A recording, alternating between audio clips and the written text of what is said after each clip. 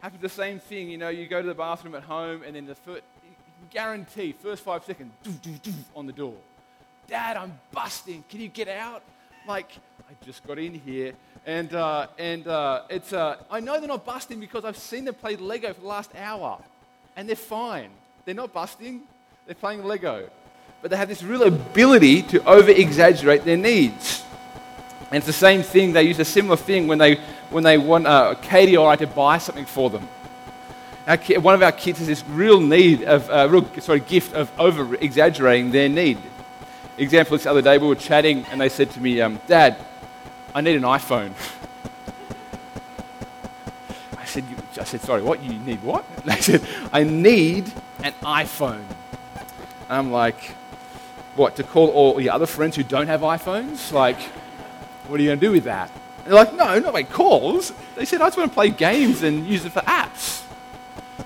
And we often hear this language around my house of I need. And it's this over-exaggeration. It's often communicated around a toy that they have or an object they want. And this toy they think will meet this deep need that they have. They can't survive. They don't have this. I wonder what you would say is your deepest need. What could you not survive without? Could you articulate it? Do you know what it is? Has it been met yet? What and where are you looking to find that need met and satisfied? I think these are all important questions that we need to think about.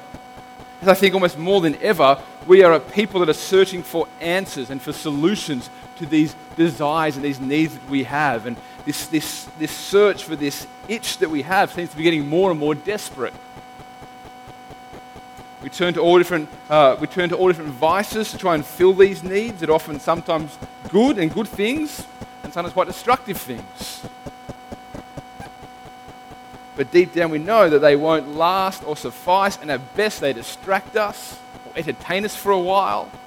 But ultimately they don't fulfill that deep longing that we all feel. Today we look at the story that Rob just read for us in John chapter 5. We're working our way through. We're in John 5. We read the story of Jesus healing a paralyzed man. And this story really is about Jesus coming and showing this man his deepest need. And through this story, I believe God will show us our deepest need. In this story, Jesus is revealed as the one who has all authority to show this need, but not just to show it, but to show us that how he can satisfy it as well. He identifies it and satisfies it.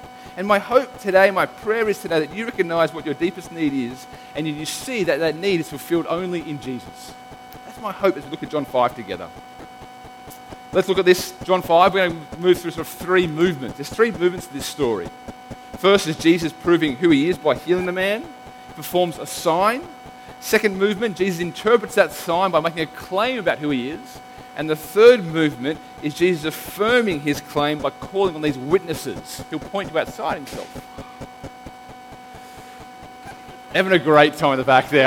You're all thinking, I wish I was out there, right? No, you're with me, so listen to the sermon. It's going to be great, right? Stick with me here.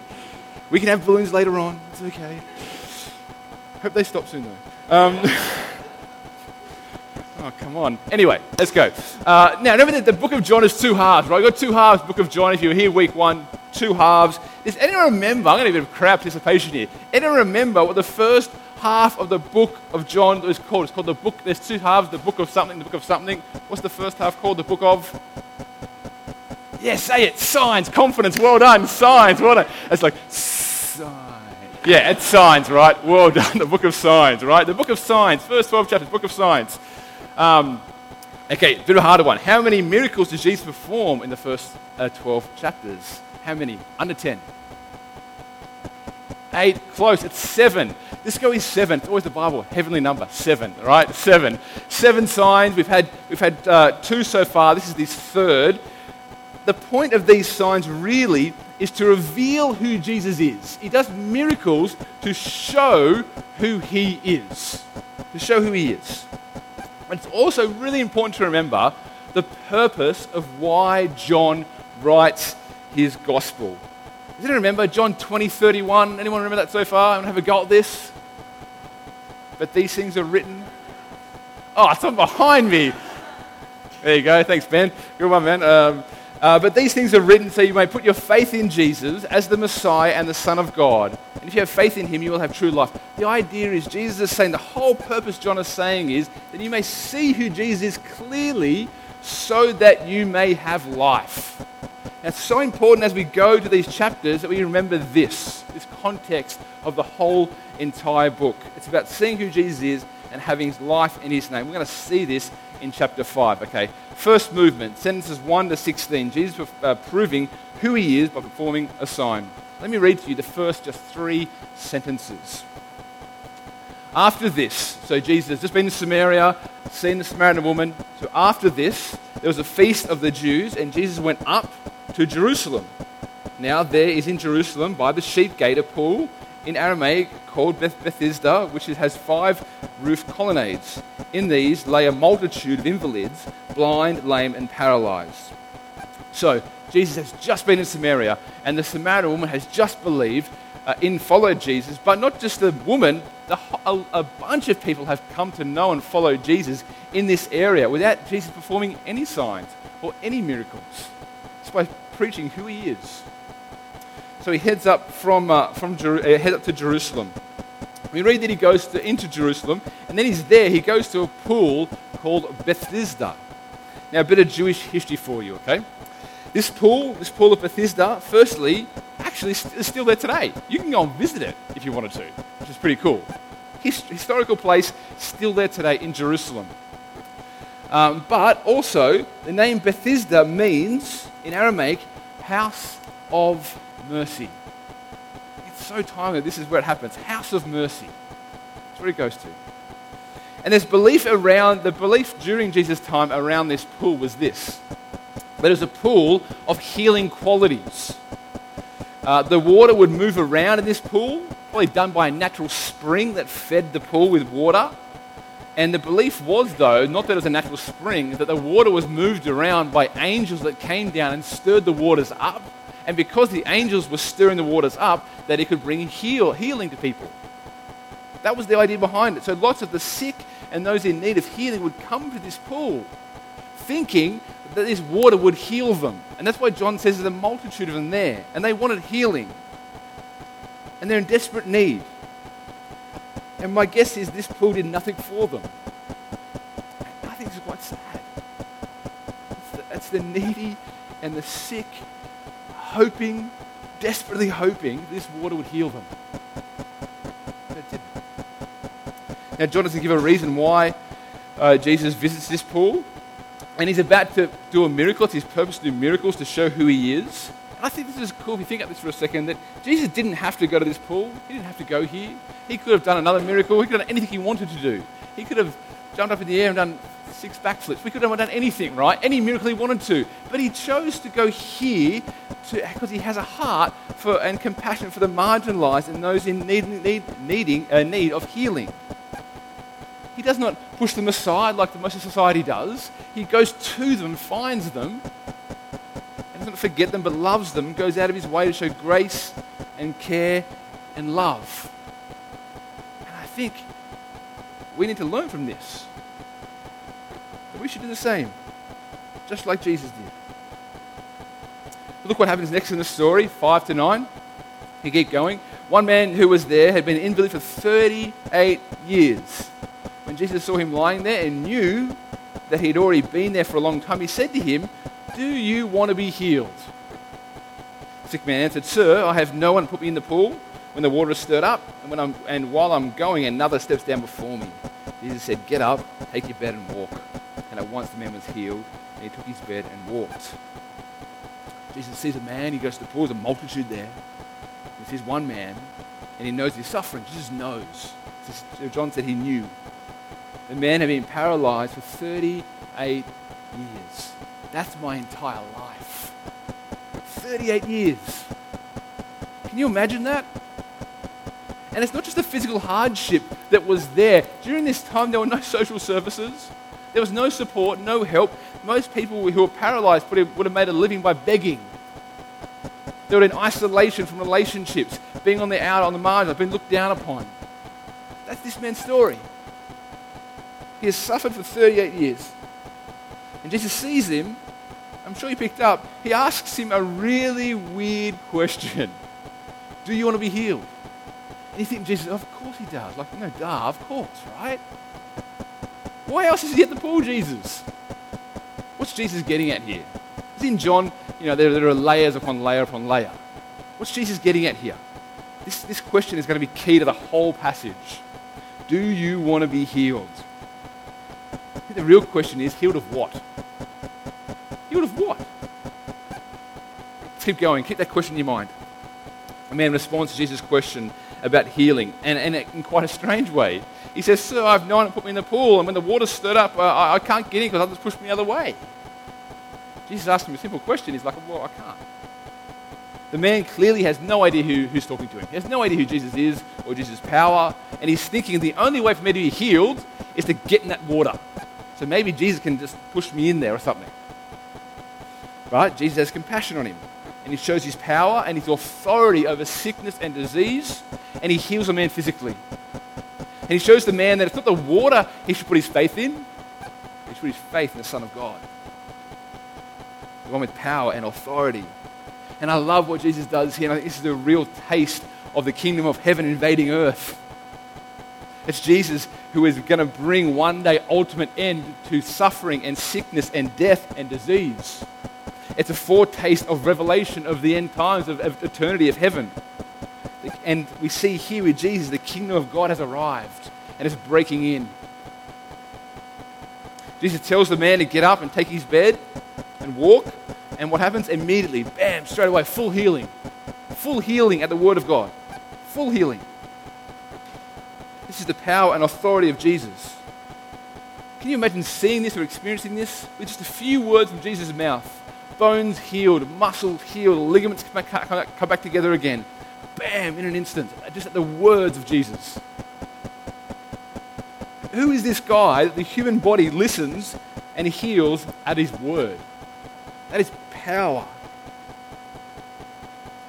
Just after Jesus heals, John comments at the end of sentence 8, a really short sentence there. He says, and it was the Sabbath. That's all he says, and it was the Sabbath. Now, some more Jewish history. It's important to have context here so we can understand what's going on. The Sabbath was something that was instituted by God through a man named Moses. Moses, the Old Testament figure. Way back when people had just come out of slavery in Egypt, think Prince of Egypt, thousands of years earlier, God had instituted a thing called the Sabbath. And the Sabbath was where God said to his people, I want you to set aside one whole day of the week. One whole day of the week. Don't do anything else on this day, but just to remember me, be thankful for what I have done for you. Set it aside for me and to be thankful. That was the purpose of the Sabbath. God's purposes. But as time went on, the Jewish people, they added more laws and rules around the Sabbath day, and they lost sight of what the Sabbath was about. It became about rules for them and conditions, and more about what you could and couldn't do, and lost the heart and the purpose of the Sabbath. So for a Jewish person in Jesus' day, it was more important about what you could and couldn't do rather than actually thanking God and resting and worshipping Him. So back to the story, that's the context of John tells us the Sabbath. Let's have a look at sentence 9 to 13. Now the day was the Sabbath, so the Jews said to the man who had just been healed, he's just been healed from 38 years of being paralyzed. They say to him, it's the Sabbath, and it's not lawful for you to take your bed take up your bed. But he answered them, the man who healed me, that man said to me, take up your bed and walk. They asked him, who is this man who said that to you? Take up your bed and walk. Now the man who had been healed did not know who it was, for Jesus had withdrawn as there was a crowd in the place. Now the Jews aren't happy at all. The man is carrying his bed on the Sabbath, and according to their rules, you can't do that. That's work. Carrying your bed after you've just been healed, wrong. Can't do it. That's work. Sorry. This is crazy, right? This man has been healed. They should be celebrating and praising God that the guy has been healed by God himself, but instead they're so consumed with their laws and their rules, they're saying, nope, don't do that. That's wrong. And it shows where their heart is at. For them, it's about rules and what is right and what is wrong and breaking the Sabbath rather than rejoicing in that the kingdom of God has arrived in Jesus. But the man too, he's just been healed. And he's scared of these Jewish people. And he said, oh, no, it's not my fault. It's that guy who healed me. Even though Jesus has just healed the guy, he's pointing the finger straight back at him, shifting the blame to Jesus. It seems like this man has been healed physically, but there is more healing that needs to take place in his heart. What's also crazy is that this man doesn't even know who Jesus is. Doesn't even know who's healed him. But Jesus fixes that up. Look at sentences 14 to 16 with me. It says this: Afterward, Jesus found him in the temple and said to him, "See, you are well. Sin no more, that nothing worse may happen to you." The man went away and told the Jews that it was Jesus who healed him. And this is why the Jews are persecuting Jesus, because he was doing these things on the Sabbath. Jesus purposely goes back and he finds the guy.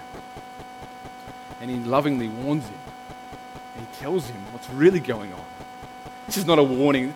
Please don't read this as if Jesus is saying, if you don't repent, I'll make you paralyzed again.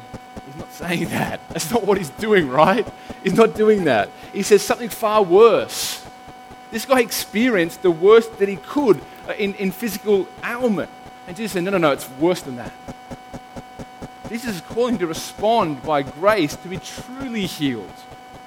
And if he doesn't, he's still in his sin and he's still facing the judgment of God.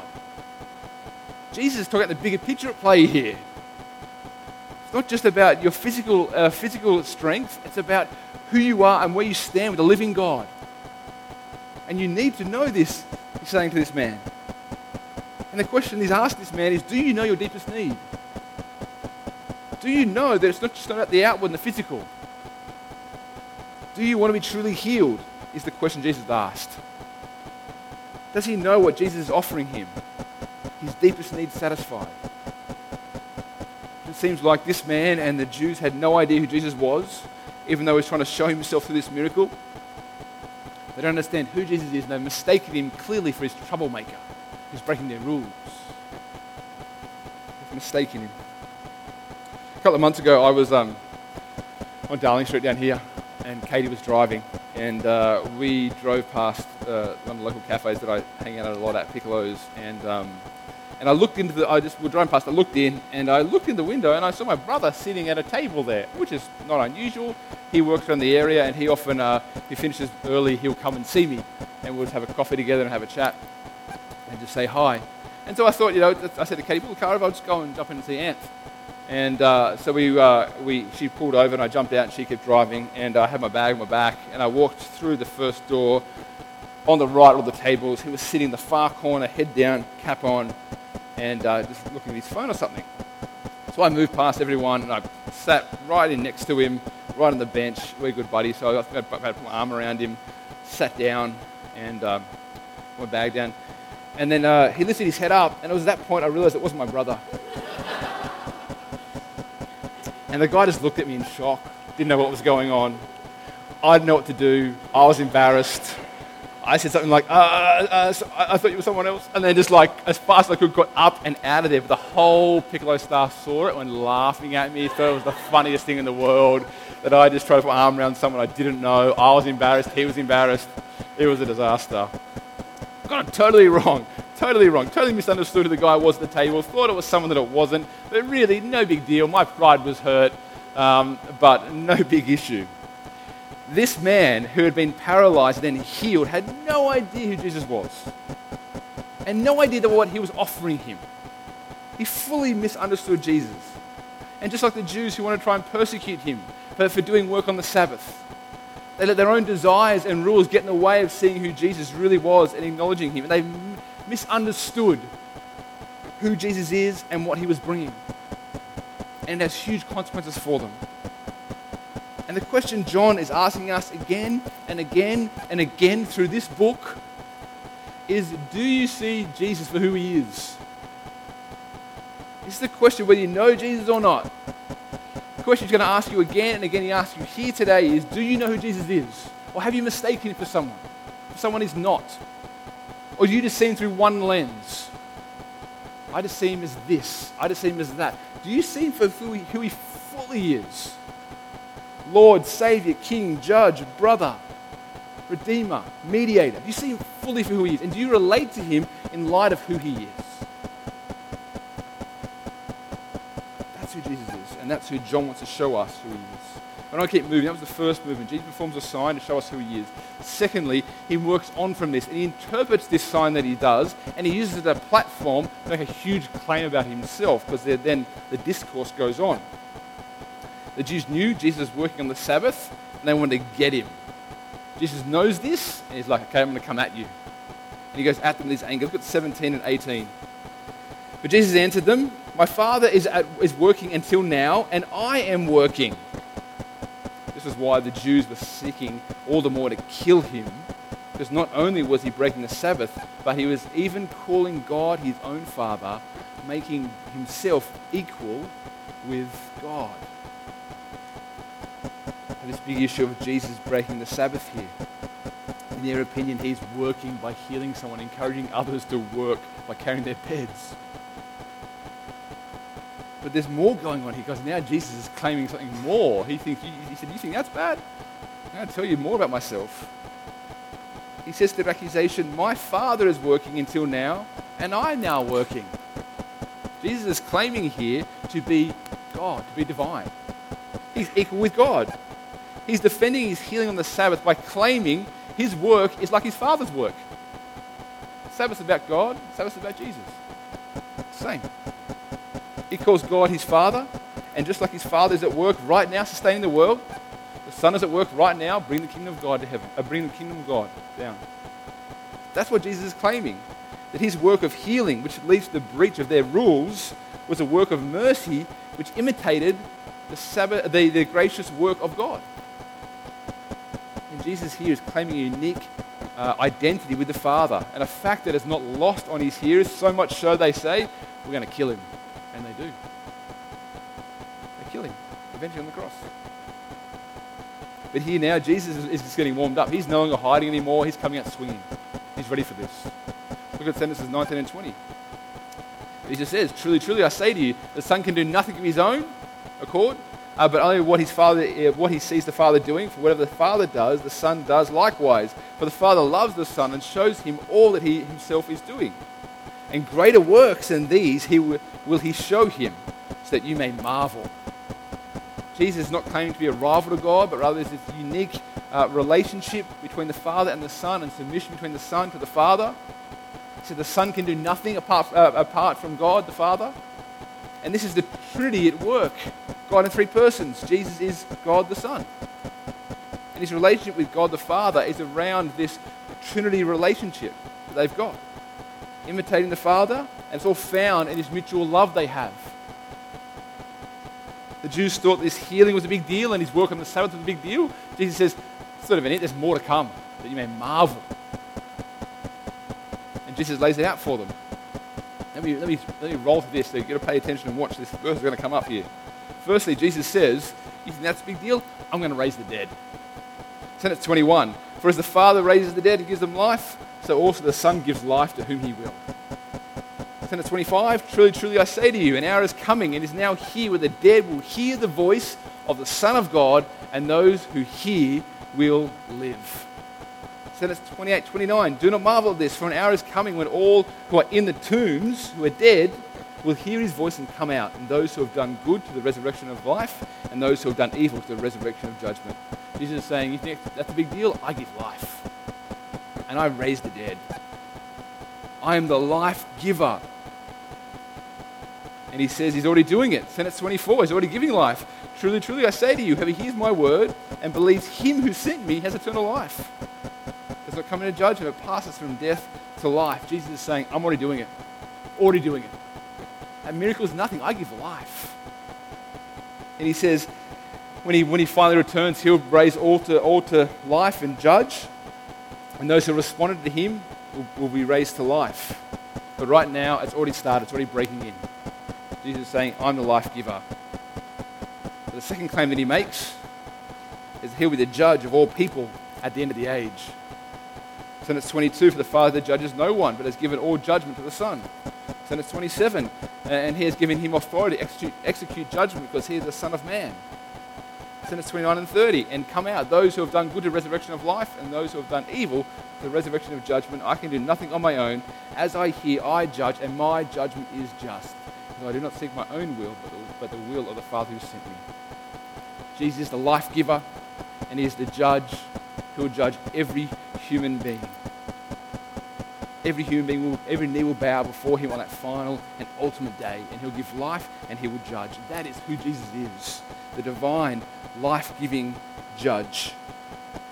Jesus performs a sign, he interprets it by making a claim that he is the divine, life-giving judge.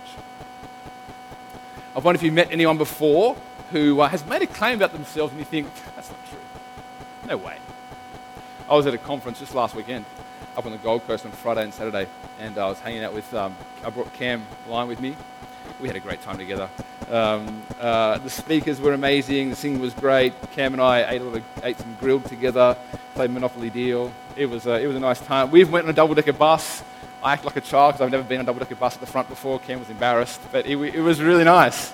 It was really nice. That was part of the eldership assessment. Anyway, yeah, good, right, got it. Anyway, at the end of one of these sessions at this conference, probably about 400 people there in this church, and the MC's at the front, and the MC says something like,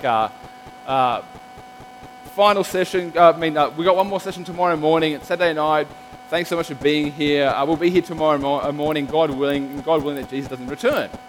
That's all he said. At that point, I heard a lady yell out, I'm Jesus, I'm here. And like, seriously, this is legit. And then everyone tried to ignore it, like just look away, like just don't engage with that. She kept going. I'm Jesus, I've arrived on the Gold Coast. I'm here. And kept saying it again and again. And like everyone's got that embarrassed, like, oh, what do we do, right? The MC's trying to talk over her with a microphone.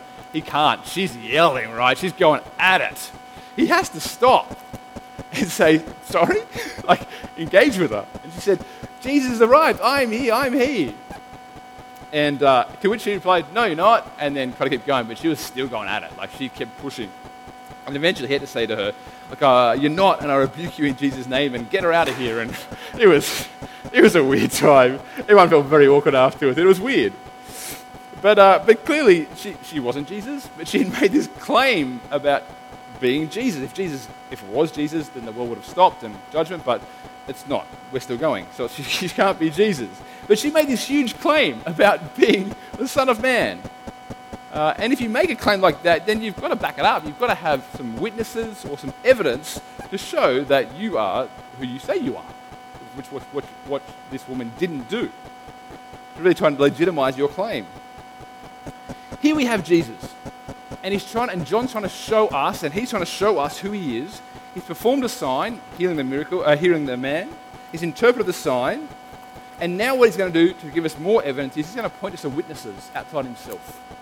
He's going to point to them and say, they attest to who I am. They affirm who I am. I'm going to show you this really briefly. 3 witnesses from the back half of John 5. First witness is John the Baptist, Sentences 33 to 35. You sent to John, and he has borne witness to the truth. Now that the testimony that I receive is from man, not that the testimony I receive is from man, but I say these things so that you may be saved. He was a burning and shining light, and you are willing to rejoice for a while in his light.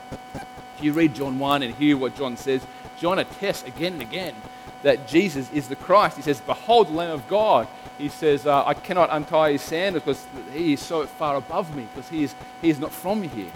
John again and again talks about Jesus being the King and the Christ who has arrived. That's his first witness. Second witness to Jesus, Sentences 36. The testimony that I have is greater than that of John. For the works that the Father has given to me to accomplish, the very works that I'm doing bear witness about me that the Father has sent me. Jesus' own signs and miracles and wonders attest that he is the Christ, the King. Second witness is that his miracles and signs point to who he is. Third witness is God himself and God's word. So that's 37 to 40. And the Father who sent me, he has himself borne witness about me. His voice you have never heard, his form you have never seen, and you do not have his word abiding in you, for you do not believe the one whom he has sent. You search the scriptures because you think in them you have eternal life. and it is they that bear witness about me, yet you refuse to come to me that you may have life.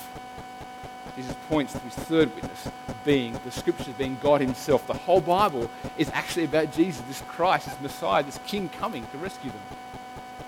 These are these three lines of witnesses that he rolls out to show that Jesus is the life-giving judge, the divine one. But I want to finish up by looking at the responses to Jesus. And the responses to who he's claimed to be as a life-giving judge. And you get the Jewish people in this story. Sentence 40, look what Jesus says to him. He says, you refuse to come to me that you may have life. It's a big statement. You refuse to come to me. You refuse to come to me that you may have life. Sentence 39 says that you actually search the Bible. You flick through the Bible. You try and read and understand it because in it you think that you'll have eternal life by simply reading it. And he's saying, what you're reading about actually points to me. I'm standing in front of you. And you don't realize it.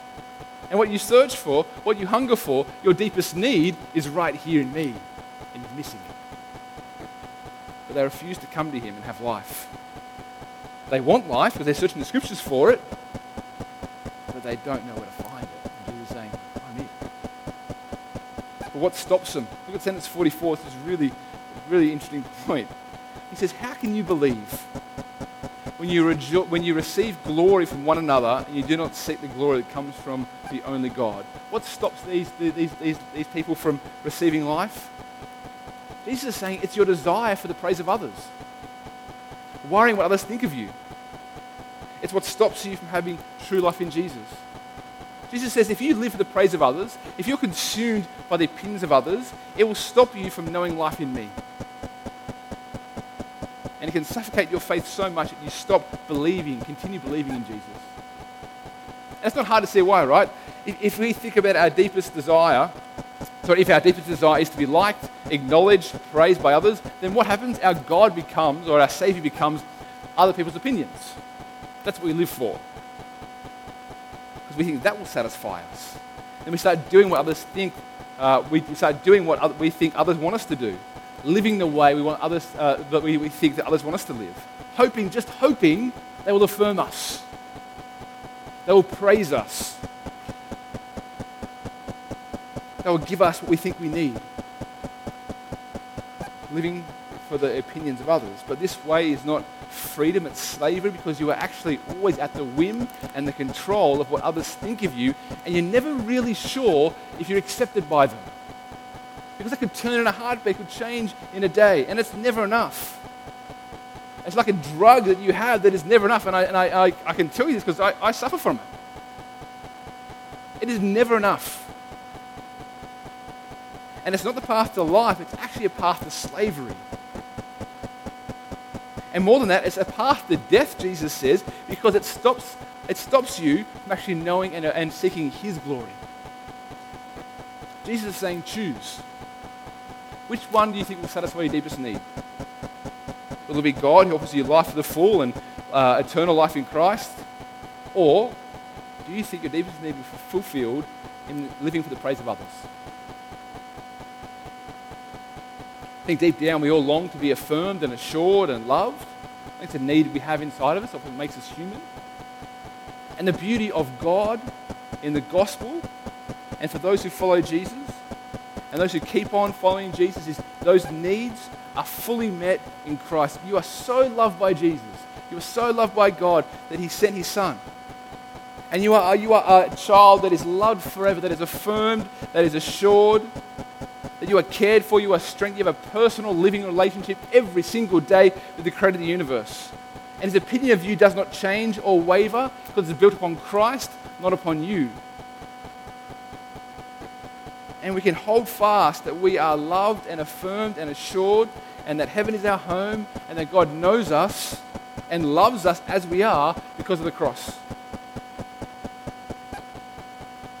Can I encourage you, because you probably hear me say this a lot, can I encourage you to really ponder this truth? This is a life-giving, freeing truth of the gospel. And I see so many of us who struggle with this area.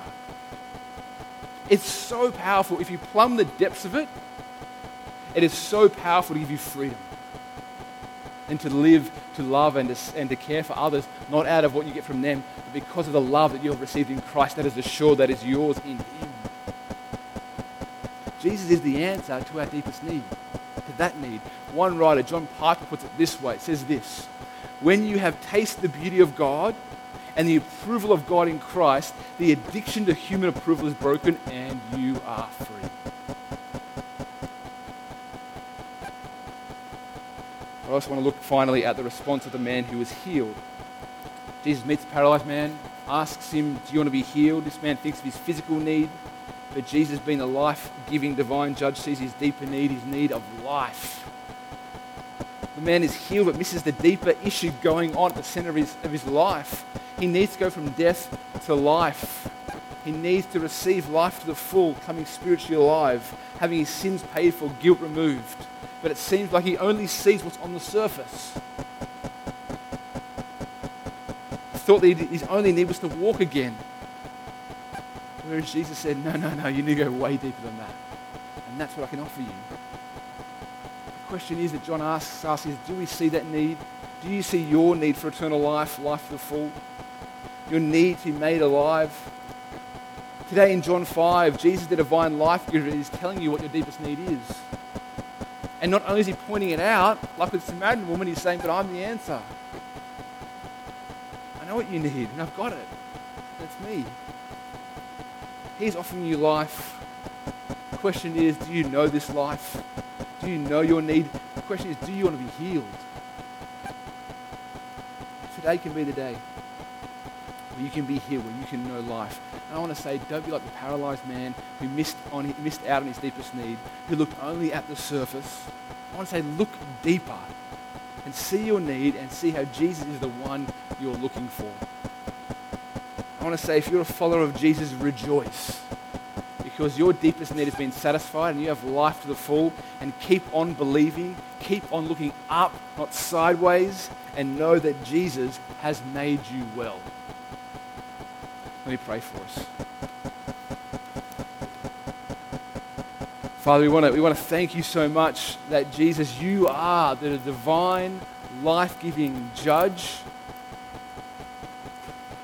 who gives us all that we need. We want to pray for every single soul here in this building right now, that we would be thinking hard, that you, Holy Spirit, will be illuminating truths and convicting us and comforting us, seeing that Jesus, that you are all we need.